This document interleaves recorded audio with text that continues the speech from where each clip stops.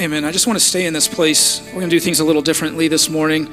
We're going to do all of our announcements and tithes and all that stuff at the end. But right now, if you could, just take a seat. And we just want to stay in an attitude of worship this morning, because that's what we're going to be talking about, is worship. Thank you, Jesus. Psalms 34:8 says, "Taste and see that the Lord is good." We've been doing this series on the five senses, and the first week we talked about hearing the Lord, listening to the Lord. Last week we talked about the pleasing aroma of our prayers. Today we're going to be talking about taste. Talking about taste. And I believe this morning, and we've already seen it, it's already happening, that God wants us to taste of his goodness this morning. That it's not just a one-time thing, though, that this is the beginning of tasting more and more here at Beaches Chapel and in our lives. We're tasting and seeing that the Lord is good. Psalms 23:5 says, "You prepare a table before me in the presence of my enemies." I think about that. Have you ever had anyone come to your house, a guest, a dinner guest, and you made this big meal, right? Slaved away all day in the kitchen, cleaned the house, and they come over. They sit down at your table, you put the food before them, and they don't eat. So, you know what, I'm not really hungry, or this isn't on my diet, or whatever. It can be offensive.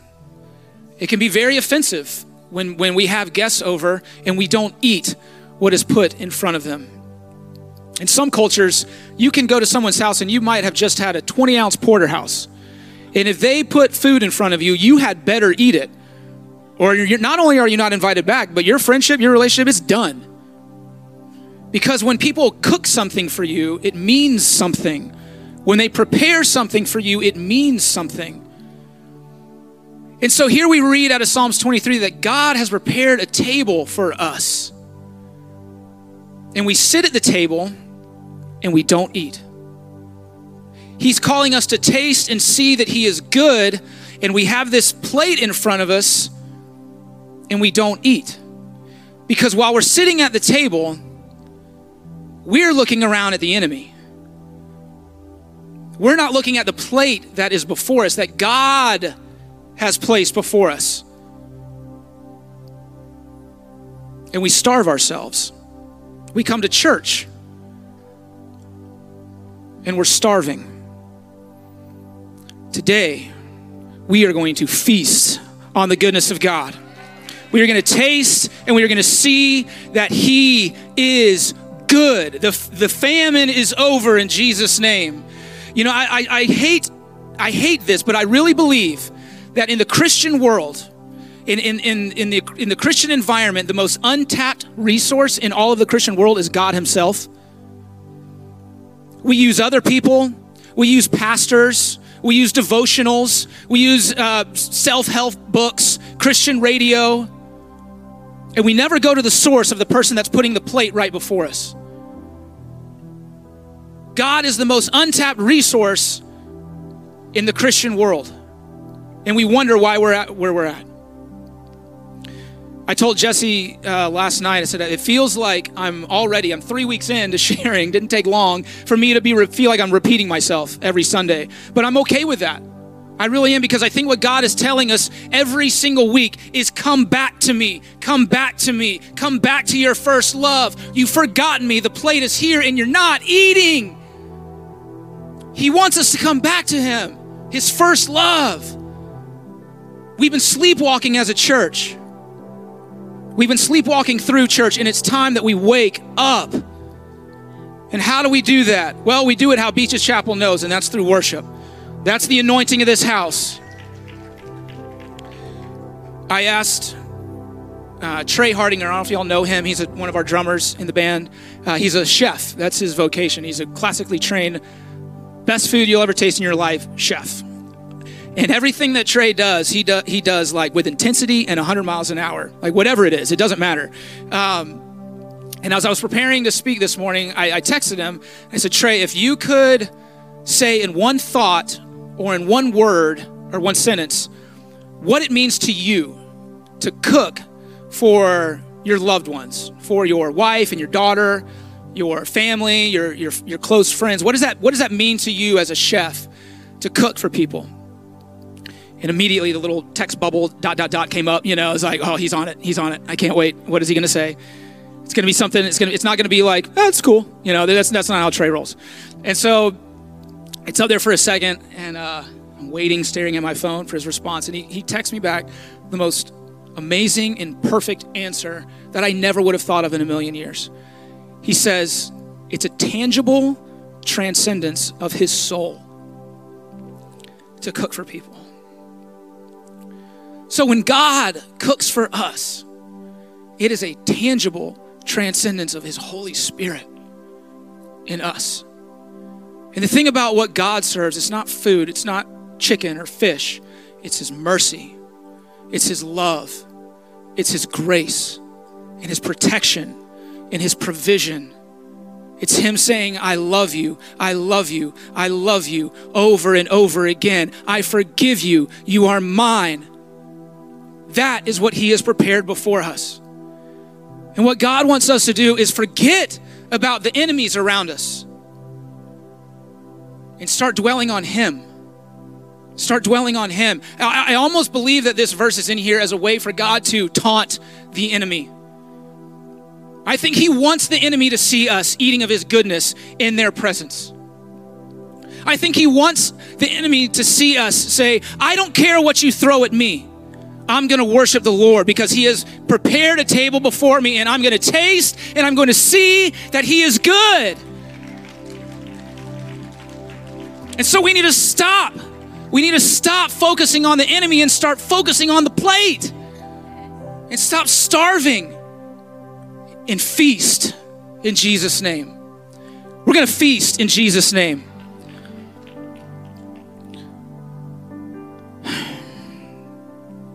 In 2 Samuel chapter 6, David is bringing the ark back into the city. You might know the stories. If you don't, it's fine.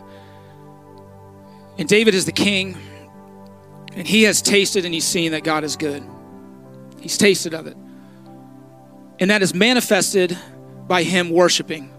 And I love this story because it does not say that David danced before the Lord. It says that he danced with all of his might before the Lord. It's been a while, but Beaches Chapel, we had a run there for a few years where people were getting married left and right. And I got to say this, Beaches Chapel people, we know how to throw a wedding, all right? Actually, I should say this, correction. We know how to throw a reception, all right? The wedding is the speed bump to the reception. Jesse and I got married, and we had an 80s cover band play our reception. And it's the best thing ever because every picture of the reception, people, they don't look nice. Like they are dripping with sweat. When I say I mean dripping. The floor was slippery, okay? It was disgusting and awesome all at the same time. People were dancing with all their might then. And just ask yourself, when was the last time you worshiped with all your might? We focus on that verse, Psalms 34:8, that says, oh, taste and see that the Lord is good, but we forget the second part of it. The second part is, blessed is the one who takes refuge in him. Blessed is the one who takes refuge in him. Refuge is a place of safety. It's a place of protection from danger. And so what we read in the Bible there is that God promises us, if we take refuge in him, in the presence of our enemy, when we're under attack, we will be blessed. Not just protected, but God will bless us when we taste and see that he is good. So a lot of the times when we face the enemy, this is such a trip, and this is why the enemy is so clever and so successful. Because when we face an attack of the enemy, we fight the enemy with the enemy's weapons. So we have something going on in our life, whatever it is, fill in the blank for you, and we fight it with worry, with stress, with anxiety. We lose faith. We go to alcohol, drugs, pornography. We verbally abuse our spouse or our children. All weapons of the enemy. And it forms this vicious cycle over and over because we're being attacked and we're using the enemy's weapons to try and fight the enemy. And we wonder why we're not seeing anything. All of those things are complete opposite of what Jesus tells us to do. Do not worry. Do not be anxious for anything. Do not fear. What does he tell us to do? Sit at my table and eat and taste and see that I am good in the presence of my enemies. I've got that. You don't worry about that. You just taste and see. You just taste and see. You feast. I want you to be filled up. Take refuge in me. Stop trying to do it on your own. Stop trying to do it on your own. Acts chapter 16, verse 22. The crowd joined in the attack against Paul and Silas, apostles for Jesus. And the magistrates ordered them to be stripped and beaten with rods. After they had been severely flogged, not just a little flogged, not just a little bit, but severely flogged, they were thrown into prison. And the jailer was commanded to guard them carefully. When he received these orders, he put them in the inner cell and fastened their feet in the stocks. About midnight, Paul and Silas were praying and singing hymns to God. Notice they weren't saying, God, this isn't fair. God, when is this going to end? They were praying and singing hymns to God. Here's an important part of the story. And the other prisoners were listening to them.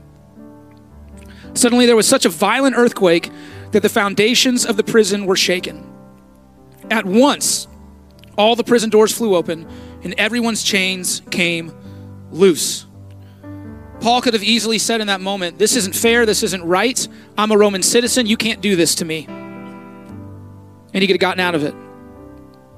But he took the chains, he took the beating, because other people were watching him. And if we want to really make a difference in our own lives and those around us, we need to stop being worried about what is so unfair in our lives.